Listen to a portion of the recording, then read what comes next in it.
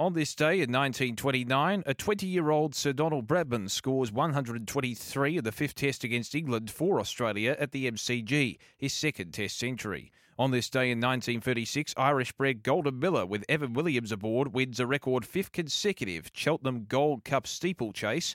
And on this day in 1948, Ireland defeats Wales 6-3 at the Ravenhill Stadium to clinch the Five Nations Rugby Championship as we celebrate this day for Tobin Brothers Funerals, celebrating lives.